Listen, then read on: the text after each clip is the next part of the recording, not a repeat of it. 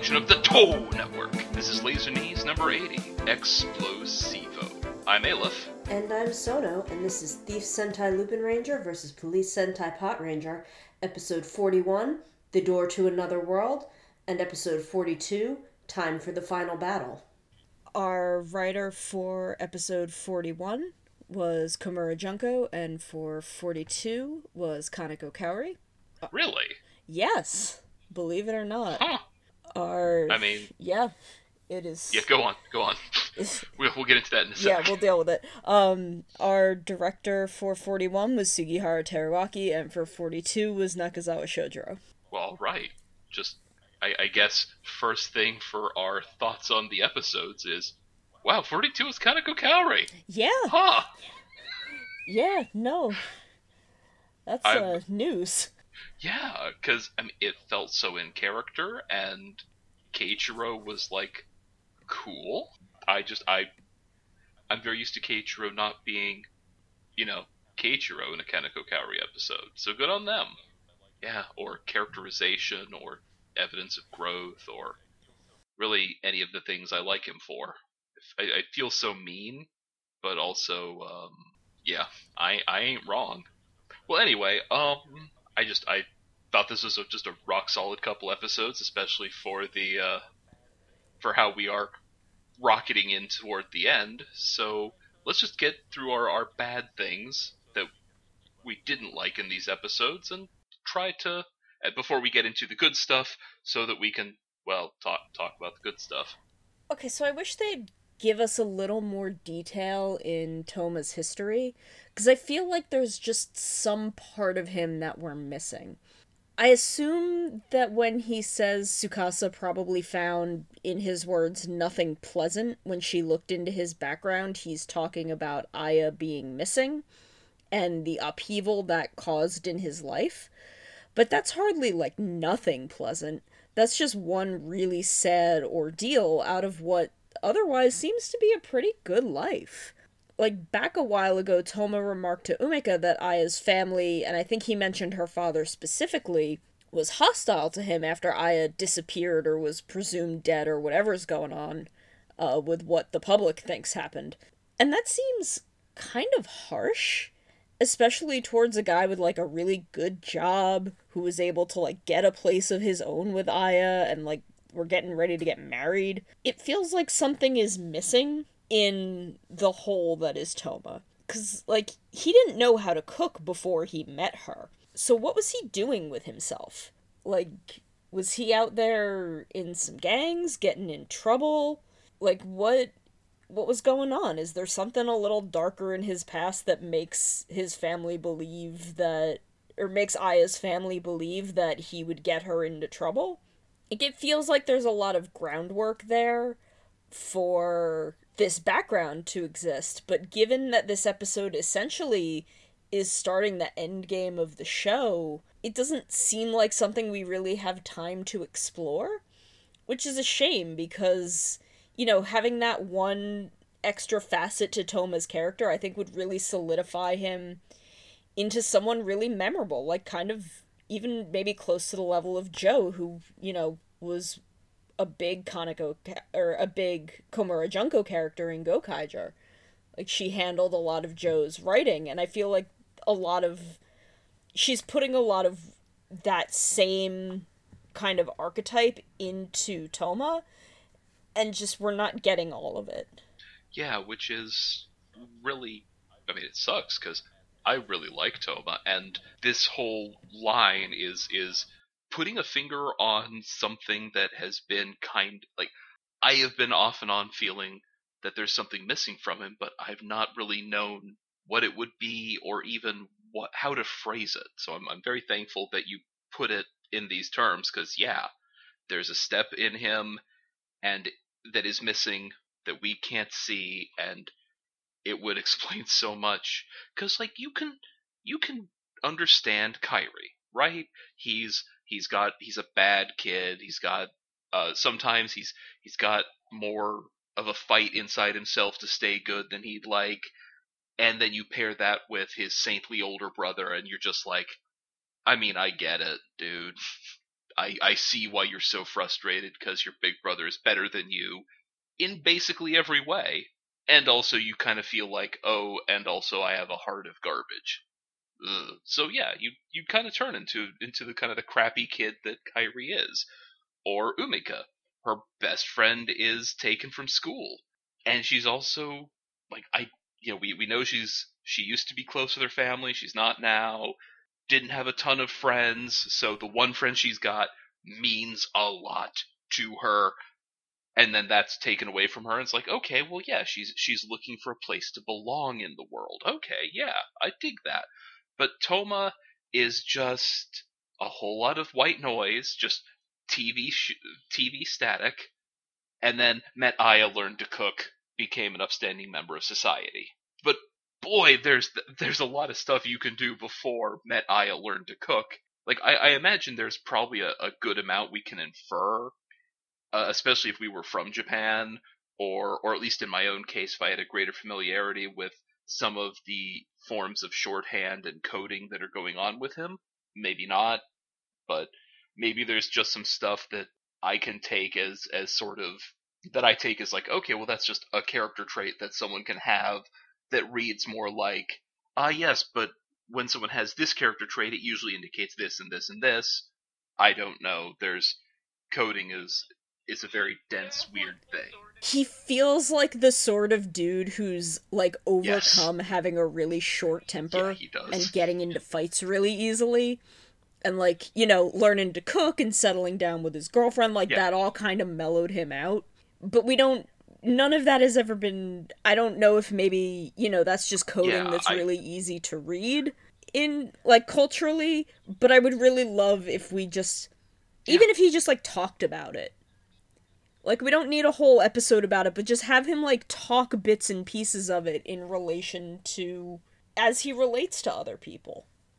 It is a shame that we have that missing bit in him, and good call on that being the thing that is sort of the lack, because I still like Toma, I still like him quite a lot, but like, yeah, that is a shame. Toma. And now is going to, like, I don't know if I'm in a fanficky mood, but boy howdy, there's probably going to be probably a good amount of stuff you could play around with in there. So Zamigo just letting Keiichiro and Sakuya go, and like letting them go off and find everyone else, and then like leaving a door open for them to leave, was underwhelming. Because why? Like, he's not gonna fight them, he's not gonna try and like make a deal with them, like nothing's going, he's just gonna let them go and be like, oh, I don't like letting other people play with my toys. What? Like, obviously he's playing at something, but he's done so incredibly little over the course of this show that it just feels like a Deus Ex Status Quo, so we can move on to the next episode. Yeah, it really does. Because, I don't know, it's like the show just asking, hey, don't you appreciate how mysterious Zamigo's whole thing is? And it's like, well, no. The answer is no. Of course not.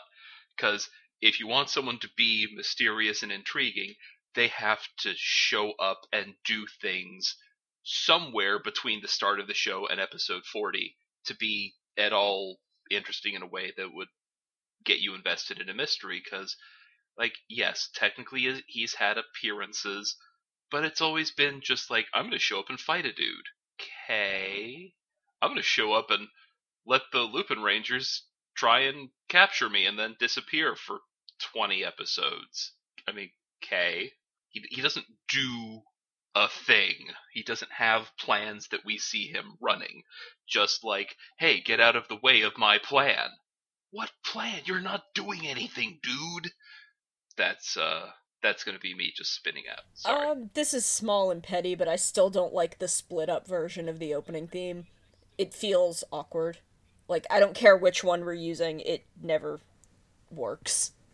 Yeah, not really. The long gaps between verses that are supposed to be filled with someone else's voice just doesn't work so hot.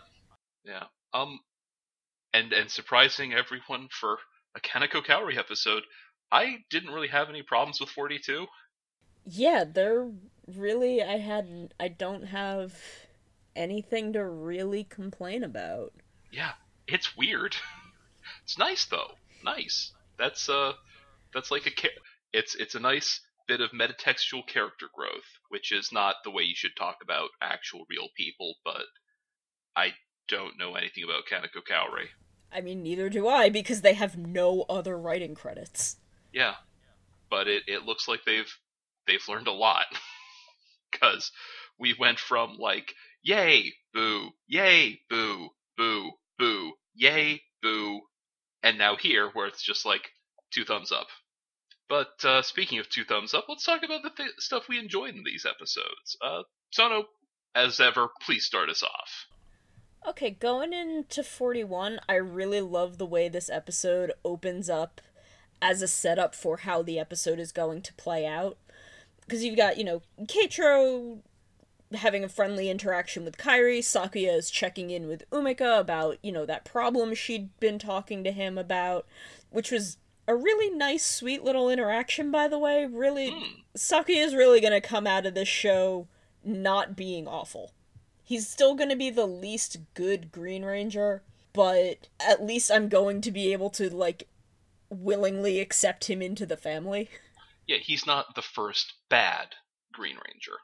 Yeah, that's a nice feeling. And then you've got Tsukasa and Toma taking very different outlooks on how they're watching it play out. Like, Tsukasa's glad to see everyone finally getting along, Sakuya's not being creepy, Kairi doesn't seem, put off by having to interact with Keiichiro, and, Toma remains concerned about the police getting so close to them. And, we see the two of them practically lined up, but as this kind of wall between these two more engaged pairs, which is a nice visual signal of, hey, here's the relationship we're gonna work on this week. It's a very well put together scene. It really is. Honestly, if we're not gonna have a thing where Kairi and Keiichiro try to figure out their stuff and how to navigate their rocky relationship, however one wants to read that relationship, I'm not getting into that.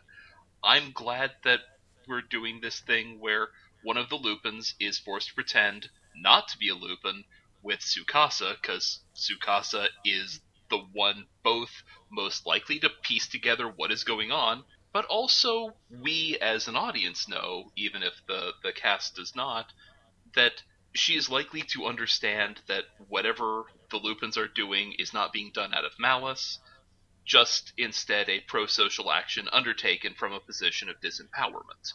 Which, yeah, I'm glad Tsukasa's there, because Toma and Tsukasa are the only ones who could really hang, besides, because Sakuya and Umika are coming around and it's cool.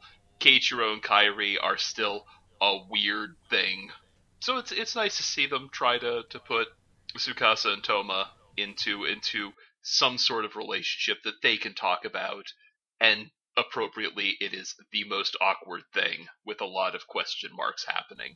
Though my favorite thing is in any kind of promotional thing, they have to put the girls together. So in any group shot, it's going to be the two reds, the two girls, and then a really awkward interaction between Toma and Sakuya. It's good stuff. Which is my favorite. I'm not sure what this is for. I'm assuming the picture is related to New Year's, but it's, there's Noelle's in the front, and then the two reds are sharing a scarf, and the two girls are sharing a scarf, and Sakuya is just trying to put it on Toma, and Toma's like, no. And it's a great photo. That sounds good. I'll provide a link to the tweet for the, as mentioned. Oh, good, thank you. Because it's really funny. I believe I retweeted it. I definitely at least liked it, so I can find it. Rock. Circling back to the episodes, Dogranio's affection for Destra is really sweet. Because, he knows Destra's got the goods. The guy is his right hand for a reason. And if Destra wanted, he could have won this competition on day one. But he's been holding back out of respect, because he's like, I don't really want to take over your spot, boss, because I love you. And now Dogranio's like, nah, kiddo, you can stop holding back. You go have fun. I love you, son. Kid, if any one of these chumps was going to do it, they would have done it. You go wild. You go have fun, baby.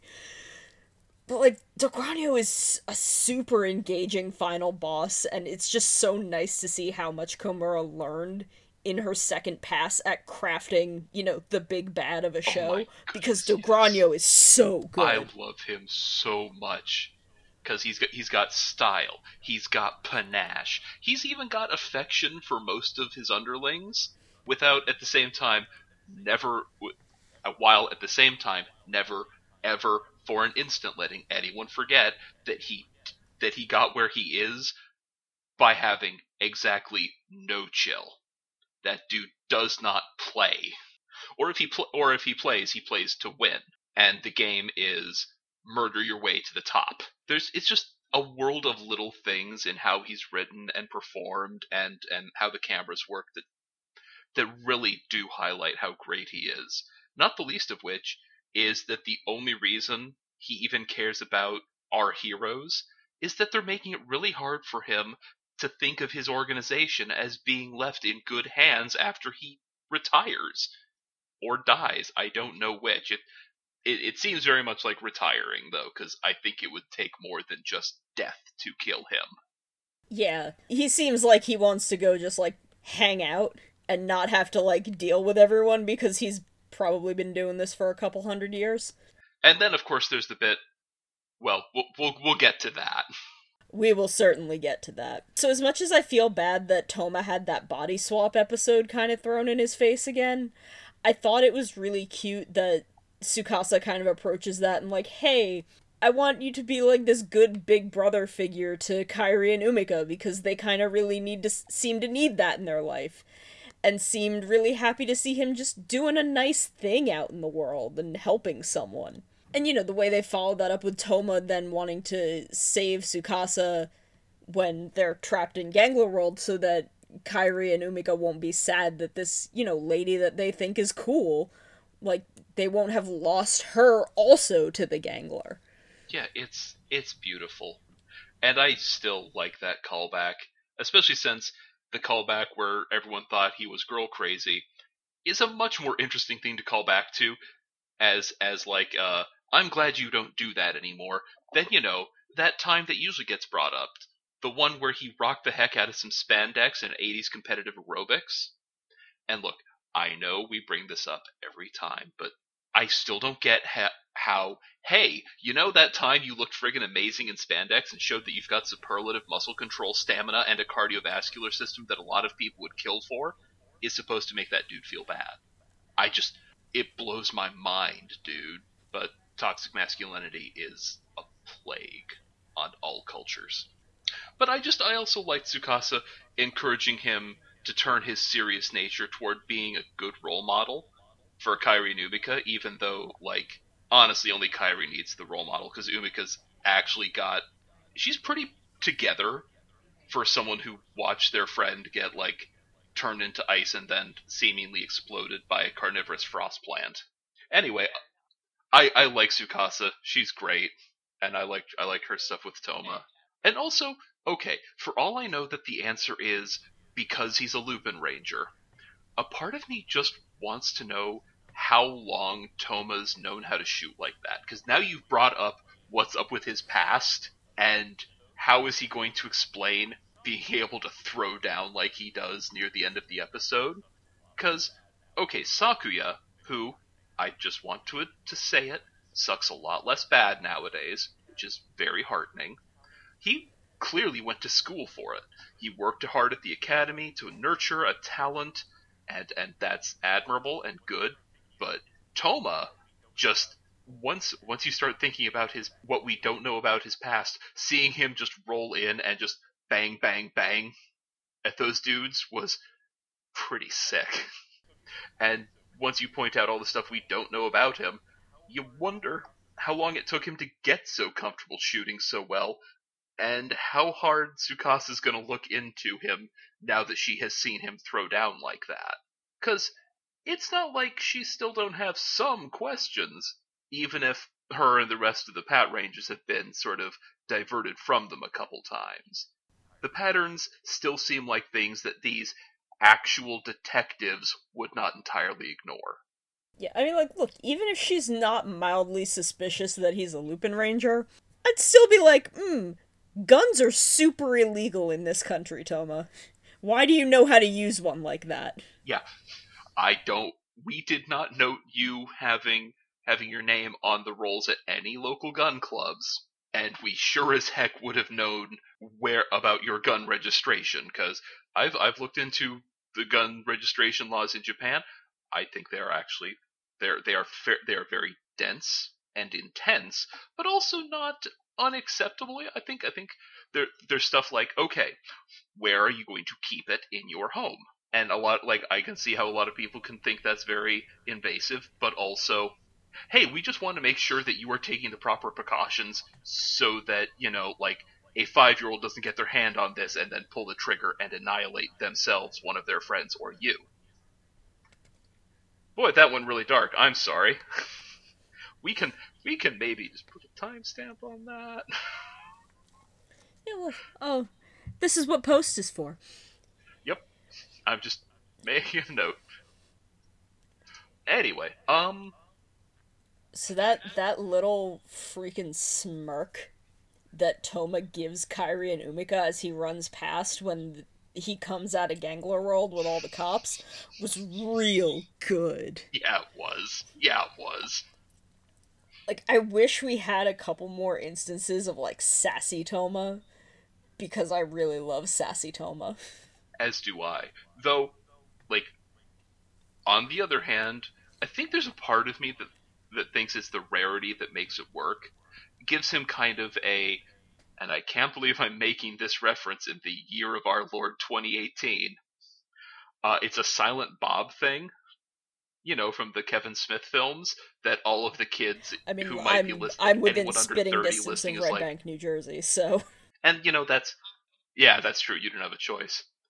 But it's just the thing of knowing that underneath his serious exterior is that smirk that will leave you so dunked on so hard that you will need a construction crew to dig you up out of the ground and a crack team of paramedics to treat you for the sick burns over 100% of your body. Knowing that's there and seeing him use it sparingly makes it all the more powerful because you know that he'll wait until you are at your weakest. And it's nice that they gave that we have an episode that really just highlights, oh, that's right, he's great. I don't know how well his toys are selling. I hope he's selling very well. Even as I'm given to understand that Sentai this year is not selling as very well, which blows my mind because I love this show. Yeah, it's... I want all the toys. I feel like a lot of the Lupin Ranger stuff is selling okay. I don't think the Pot Ranger stuff is selling very well at all.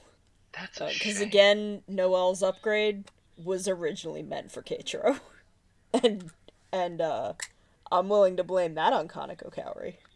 I am as well. Because, again, they had Naruhisa Arakawa come in and give him, honestly, the episode I always go back to is, who is this dude? It's that and the one where him and Kairi are on vacation. Like, I'm still mad about some of those. Anyway, let's move on, because I think, according to our notes, you had one more bit for 41? I love when they're in the robot fight, just the end of the robot fight, Kairi just like, Goody, hold my gun so he can use Lupin Magnum, and Goody, like, just shoving it in Goody's mouth, and Goody's still trying to cheer around it, because his positivity absolutely can't be stopped. That is true. He is a boy too good and too cool for this fallen world of ours. We do not deserve him. But while he is not the boy we deserve, he is the cool, good boy that we needed. I want a puppet. I want the puppet with the crown. Yeah. Give me Goody with the crown. He's our good, cool striker. I want, like, a puppet that has, like, interchangeable hats that can be, like, Velcroed onto him. Yeah, that sounds amazing. Because I love him and his dumb little hats. They make me so happy. I think that is my one complaint about this show overall. He only has 3 hats. Yeah, he does need... A boy that good and that cool deserves way more hats. Oh my god. I hope in the movies he gets one. At some point he needs a cowboy hat. You will never be able to convince me otherwise. Like, I don't know what other kinds of hats, but he needs a cowboy hat, and... Oh my goodness. I don't know. Oh my goodness. More hats for him, though. I love hats, this striker. A construction helmet. Why does he not have a construction helmet? Anyway, moving on to episode 42 before this just becomes a hat cast. Okay, so bless Kyrie for finally calling Noelle out on the 100% lack of subtlety in a uniform that reads undercover unit across the back. Seriously. The whole look is so awful, it does loop back around to being amazing, because it tells you everything you need to know about Noelle. Because, yeah, of course, this is a dude who shows up to work in a suit that says undercover in shiny gold across his back. Of course he's that dude. But still, like, it's great to be extra. You could be slightly less extra. Also, just Noelle's entire response to that is just this, like, well, that's how it is, like, hand gesture. And it's this great, like, medium close up on the two of them. It's such a good shot. Yeah. He's such a smug little monster. I love him so much. Oh, and speaking of things that are monstrous and involve things I love, seeing Destra go all out was so much fun. Like, I know that it's pretty easy to just like superimpose some explosion effects on a matte painting of a city and then take everyone to the city ruins set, and it shouldn't work. It should feel cheap and lazy and bad, but it felt so big here. And it really pays off on how early on we got to see that Destra was a force to be reckoned with. And I think what really sold it is that one, this is just Destra, not enlarged by Gauche. He's got no collection pieces. This is just raw base Destra. And that two, like, the destruction isn't localized even in the slightest. Like, we see the one blast from the center and it just spreads and spreads and spreads from this one single hit that is, again, base Destra with nothing enhancing him. Like, I feel like we've never seen a sub-boss do that much destruction, especially in his most basic state. Yeah, and it really plays up how dangerous he is. I mean, it's not even playing up, it's just telling you, showing you. And it's just, of course, he's Degranio's second in command, because dang. I mean, I know that the most powerful person might not want to be in charge, but at the very least, it says something about what Degranio is capable of that he'd inspire this dude's loyalty, because it seems pretty clear, like, he would give Degranio, like, Degranio's pretty hardcore, it has been established. He'd give him a run for his money. Yeah, no, he absolutely could, but he would die for Dogranio. I really love it. I love when, like, you don't see it so often, and I know I've seen people complain about villain-centric Sentai. I love when I know what the villains are like, and that they're ride or die for each other.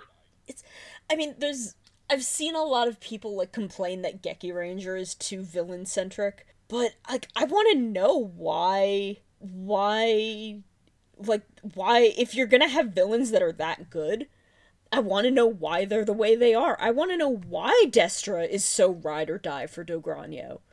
And, like, I feel like Geki Ranger, for a show that really placed its villains at kind of the core of the narrative, like, I feel like they did a good job keep making it a really, like, half and half story. But, like, I want, see, this is the thing that I'd, like, love a net movie for, like, some background on Destra. Where, like, it's completely non-essential to the plot, but it would just be this really cool little extra story of just how we got here. Yeah, because it feels like it was massive, or it must have been, or maybe it's actually just a really sweet little thing of, hey kid, you got pluck, come on, work for me, and then he just blossomed under the tutelage of someone who actually cared about him. Yeah. Like, you could go so many directions with it. I want to know. Which is saying something, because, like, honestly, the villains are usually either really fleshed out or kind of just there. Because it's hard to hit a middle ground with Sentai villains, I've found. Yeah, it can be. I mean, I've seen maybe a couple, I think, who are kind of middling, but usually it's, I don't care about them. Sorry, Zhuoger. I did not care. Except, I wanted to. yeah, I really wanted to care in Zyuohger. I tried. yeah, we did our best, and it just came down to Narya's wasted. Y'all are wasting Narya. At least they showed up with Ghosh, and it's like, nah, they ain't wasting her. She's just, why is she hanging back? Because she doesn't want to get shot. She's got better things to do. Yeah, like human experimentation. Anyway, moving on. I love Destra so much. Oh, one last bit. I'm very sorry. When he gets hold of the victory flyer thing, Red's upgrade. That was here, right? I think so, Yeah, yeah. because right. He dies in this one, so it can't be a different one. And like he once he realizes, oh, I see. You can see what I'm about to do. That's fine. I still hit too hard for you to counter. Oh, you see it coming? Sucks to be you. You'd probably want this one to be a surprise. just, and then he just takes the upgrade, has it, and it's like, okay, well, I can see what you guys are about to do. Doesn't matter. I'm Destra. Oh, he's so good. Yeah, I love him so much. I did not expect to actually have this kind of emotion when he died. Because, he's a monster in a Sentai who works for the bad guys. You know he's gonna get got. But I'm actually kind of sad to see him go, because he was a good bad guy. Yeah. It's like he just tried to lean back, stay chill, just get his boss something to drink. Someone smarts off to the boss, Lyman, talking some crap to DeGrano. He's just like, look, I'm not gonna beat you in front of the boss. You show some respect, kid. Which, look, I love when a villain has an otherwise admirable trait.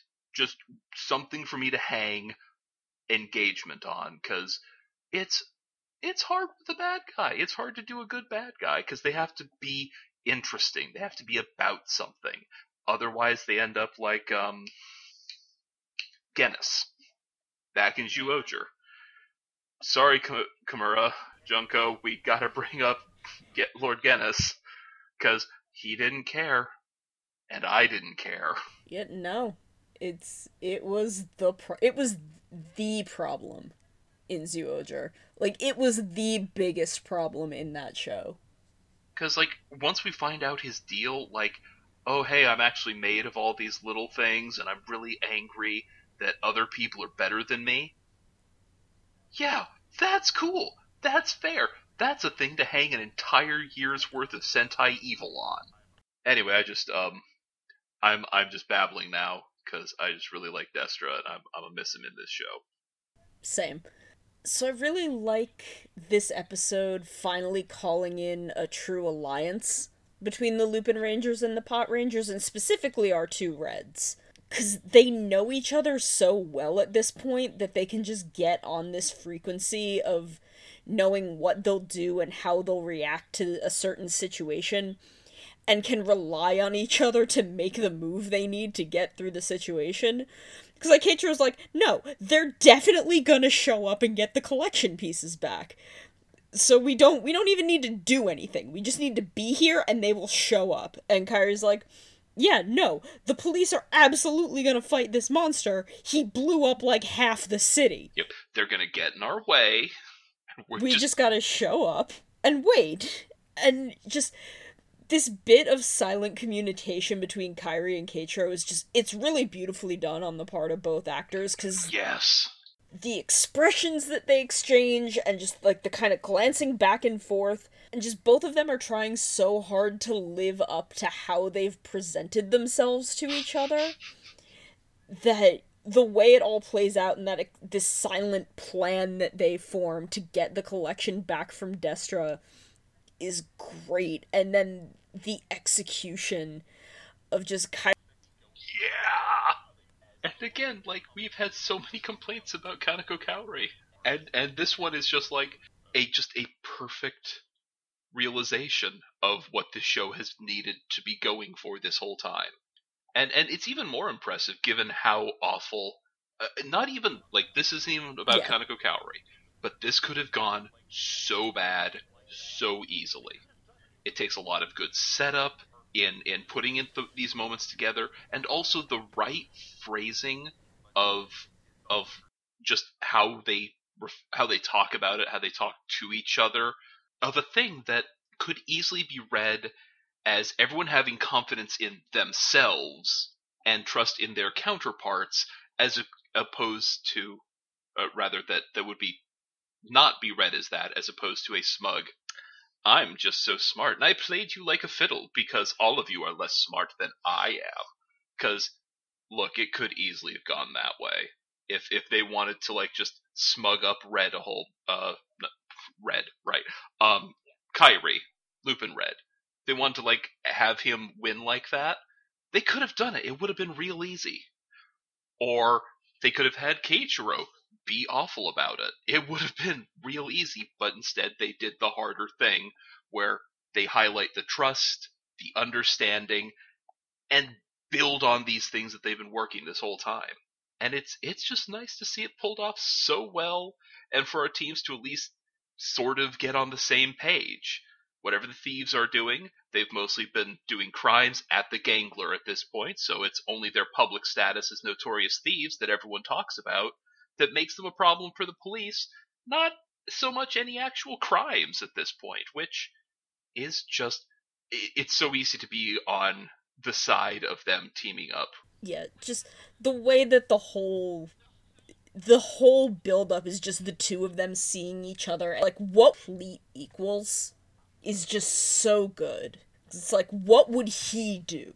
What would he do in this situation? I need to think, I need to like get into his brain so that we can pull this off. Without ever actually communicating, because if it was a plan, it wouldn't have worked. Which is just it's it's so well done. I'm so mad at it actually. It's really good. It's elegant. And the way this episode has Noel panicking and Kogure trying to kind of force him back off the front line was actually really heartbreaking. Because Noel's just been trying so hard and has been keeping so much of his own heartache under a mask. Like, he's been so charming and lovable that against all odds, we've grown attached to this character who, on paper, shouldn't work. No kidding. Like, he should not work by any means. And he shouldn't. No, he should not.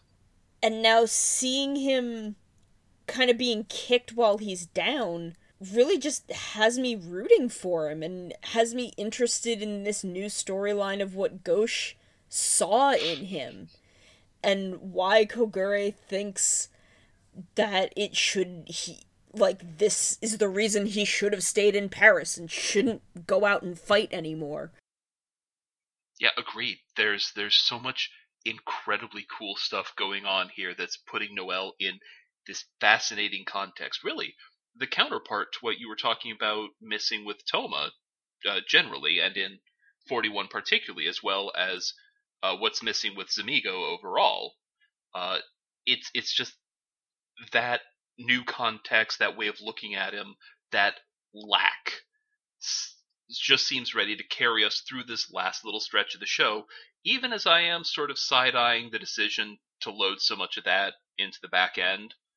But as I am fond of saying, I'd rather something be too dense with stuff than one where the big ideas are thin on the ground. So, I'll take it. I'm just curious how it's going to be realized. So as much as the half of a theme bothered me in 41, the use of the full combined theme in 42 was great. Like, especially coupled with Goody placing everyone with someone on the opposite side. Like, again, it feels like this culmination of everything the show has been working towards, with the two sides coming together to form one team, even if it's just for the moment, that's dedicated to stopping this force of destruction. Seriously, dude, I'm not gonna lie. I was darn near jumping up and down on the couch once I saw that the Lupins and Pat Rangers were getting sorted together instead of remaining apart. the power in the marriage of opposites is a thing I am so incredibly about, and it just makes it hard to believe that this was a Kaneko Kaori ep. I hate to keep coming back because I feel like I'm beating up, but also there have been some real stinkers and a lot of just bad ideas. So I have to give credit where it's due, even if it is kind of jerky, I suppose, to be so surprised about it. I appreciate that it was Sakuya and Umika and Toma and Tsukasa just on the level of not putting the girls together. Yeah, that is always nice. Like, I know we're still on the fence about the whole Sakuya and Umika thing, but I appreciate that the show is at least trying with just not shoehorning the girls in together. And not to mention, it plays on 41's building up a thing between Toma and Tsukasa. Not like a romantic thing, just, they talked, even though Tsukasa has no idea that that's the case. Or rather, she has very little idea that that's the case. I'm sure on some level she's like, Vague conceptual idea of it being the case. Yeah, but Toma knows, so, I also love how, like, Keiichiro's telling his team, like, hey, don't fight with whoever you're in there with, and they're both just like, oh no, my dude, we do not want to hear that from you. Yeah. We should be telling you that. Also, have we done Vehicle Burst Magnum before? Because I feel like if we had, I would have commented on how absolutely cool I think it is for it to use the other vehicle as bullets in the revolver, and I feel like I haven't talked about that before. So I'm not sure, but it's a really clever visual, and I'm super into it. Okay, I'm glad I'm not the only one, rather, who was uncertain if this had happened before, while also thinking, oh dang, that is cool. Because it is such a clever visual thing, and such an interesting way to upgrade the combined robot without adding more combiney things to it. Instead of having the giant, even more unwieldy form, which is impressive given that one looks about at the limit of what you can do without a new robot. So just, okay, it's a conceptual upgrade. He just quote unquote holds the gun and then just shoots all the other vehicles out of it, even though that's not a thing it can do. It's a very clever way to have all the toys present without having to do a big new toy, which I don't know how to feel about, but I'm like, a part of me is very happy that they don't have the like 8th upgrade for the robot, Yeah. Just No, I'm with the you one there. click click click, it's all together, it's great. Cuz Good Striker is such a simple, elegant solution for this thing. Just on both a plot level, a buy a toy level, and also just on an engineering level. I'm sure they probably originally planned to have like a gooder striker come in at some point or something, where or like a super train to up Lupin X's deal. But no, they don't make a big new combiner robot. I'm very happy for it. Also, I know I mentioned at the top of the episode how endearing Dogranio's affection for Destra is, but man, seeing him asking, like, Gauche to just leave him alone, and then pouring one out for Destra after his death, and just, like, the lack of sound during that, the way the camera pans around and how far away from him we are while he's doing it, up until, he goes in and kind of toasts the glass. And then, that extreme close up of his head down while he drinks, and then the tilt up so we see his eyes. And you get that just sense of rage under his grief. It's so threatening. Yeah. I feel like it might be more threatening than anything we've seen, definitely at least in the last 2 Sentai that precede this one. Oh, easily. But it feels like it's been quite a while since we've hit big mood like that. Maybe somewhere in ToQger? Oh, yeah, man, even then, like... But, like, I'm really... I can't think of the last time we got something like I think the last one that good. I can think of is the Emperor from Gokaiger, because there's that whole bit where he's just like, "Why did you let my son die?" But he's not even aiming that at the Gokaigers. He's aiming that at his men. Like, the threat doesn't feel as personal then. But that's like the last time I can think of someone being that intimidatingly angry. Yeah, like, I feel like maybe I could go back as far as Geki Ranger and there being something, because Long got really, really threatening at times. In not quite in the same way as this, but the same level of threatening. Just in kind of the way he would react or not react more specifically to things. But like Dogranio's not just gonna be evil to be evil at this point. Like, he's not gonna go out and do this final battle just because he's the only one left. Like, no, this is personal. These insects took away his best dude. A guy that he had real hopes was gonna take, like, his seat for him, and that he could trust this organization to. These, like, pathetic, insignificant beings hurt his family, and it is on. It is, and it is great. Like, seriously, I want to buy a drink or all of the drinks for the people who did those shots.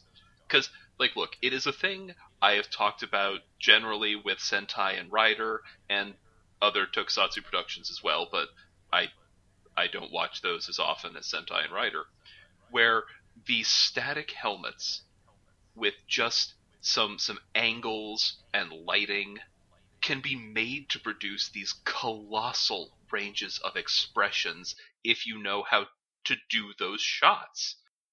There are times where I'm like, how did you do all of this with this one mask? I've seen bits of the Power Rangers equivalent. I forget its name. I don't actually know it. But, like... SPD? Yeah. Okay, it's just SPD. Cool. And I know that their Doggy Kruger analog has... Like, it's a machine. It's articulated. It has all these things to do these much more subtle and complex expressions, but none of the ones I have ever seen are half as impactful for me as the ones I've seen Doggy Kruger do. And that's just because they know how to shoot that stuff. My go-to example is, besides Doggy Kruger, would be Kamen Rider Denno's Momotaros. Oh god, Momo. Yeah, because... How does Momo exist? Yeah, Dogranio, like, they do some amazing stuff with Dogranio through the lighting, camera angles, and whatnot, but Momotaros, in my head, I remember him smiling, grinning, looking sad, and that's not a thing that can happen with that mask. It has one expression. It is a mask. And it's just a way of doing the designing and lighting and performing these masks that, honestly, I have not seen produced by people outside of Japan. Because, like, again, I've seen some Power Ranger stuff. I've tried to give it lots of chances to hook me because I know a lot of people are into it, and it's the English-speaking equivalent. I'm fascinated by the process of adaptation, and that is an interesting adaptation. But, like, I'm sorry, the masks that they make outside of Japan, where they have moving parts, or even the ones that don't have moving parts, they don't work as well, because, like, honestly, on some level, I think it's just because they don't have the Noh theater as part of the cultural background. Because that does a lot for these kinds of productions, because it's just there. It's like, I don't know, I can't imagine, like, I'm trying to think of it's like Shakespeare. Like, you know what, if you're from an English-speaking country, if you're from the US, you understand what a Shakespearean actor is! Like, it's the certain way of doing the pronunciation, the way you speak, how you have to speak really big so that you can be heard. It's all of these things that you just sort of understand going into being a Shakespearean actor. Except this one is kind of that kind of background cultural radiation with how to work a mask. I'm sorry, I'm just going into this, like, very abbreviated bit of sociology. No. But it shows, because Dogranio, honestly, if you take it on just a pure design level, it shouldn't be able to do things like that. It shouldn't be able to express an emotion. It is actually a very ugly mask. It just has like a 2D Tyrannosaurus skull sticking out the front of it, and a bunch of weird spiky things as its beard, I guess, and like a silly razor blade, oversized fedora. It is not an interesting looking thing, but they light it and present it and take it seriously to the point where it's like, yeah, no, this is a scary old gangster. But to get back to the story at hand, like, the reason all that matters is because, like you were saying, Sono, Degranio's mourning is so beautifully handled and so subtle, because they don't need to show him, like, crying. They don't need to show him, like, throwing stuff around and breaking it. It's just pouring one out for his friend. No, Gauche, I'd like to be alone. And just drinking. Like, that is the most intimidating thing I have seen, man. Yeah, he's like, again, like you're saying, he's not pure evil. He's not doing this because he just wants to watch the world burn. He's evil, but he has that capacity to value others, and as ever, the power of love makes you more dangerous. It gives you something to fight for, the reasons to push past your limits. And, like, you know he's gonna get got, and we all want him to get got, because he's the bad guy and he's the author of all of this suffering. At the same time, there's some little part of you that's like, I mean, I don't blame you for trying to crush these stupid fleshy meat sacks, because, like, whatever his motive was before, now the motive is, and they killed my boy. They killed my child. And I look forward to seeing the rage of Degranio in the last episodes, man. He's gonna, oh, of course, that's why, Kairi has a precognition power, because otherwise he'd never be able to see those razor blades coming. Is exciting. Was there anything else? Because otherwise I'm just... No, that's it. That was the way they closed off these episodes. What a good sense of pacing they got. I am so legitimately excited. Oh wow, they didn't even have any Lupin collection pieces. This was just pure story, wasn't it? Yeah, no, there were no new collection pieces in these episodes because Destro didn't have anything. That's right, because he didn't need them. And, I mean, Ghost just had the binoculars. Yeah. There was nothing new. Weird. This was pure just doing that Destra arc. Which, I mean, there's a part of me that's like, well, okay, I have to say it's elegant, and it's actually the perfect length, even as I'm like, they could have paced it out, and that's just how well I think they did it, because I want more. And then I realize, like, they're going to give us more when Degranio is just like, you come to me after you kill my son, and you ask me for mercy. I don't know, I definitely want some sort of Godfather riff. I want to see it. I want to see him just like, and you come to me on the day of my daughter's wedding. Like, I want something like that. But, I'm not going to get it because he's got to turn into a giant monster, and you can't really do that with a guy who can turn into a giant monster. Yeah, well, It's a shame, but they've showed us that he's got that emotional intensity. Anyway, that's just going to be me launching into how good the directors are, and the voice actor, and the lighting crew, and so many people to make shots like that work. Do we have anything else? No, that's really it. I'm chomping at the bit. Well then, for Laser Knees and the rest of the TOE Network, I'm Aleph. And I'm Sono. And seriously, just do not kill that dude's right hand. He will murder you so hard! And also don't get kicked by a horse and die.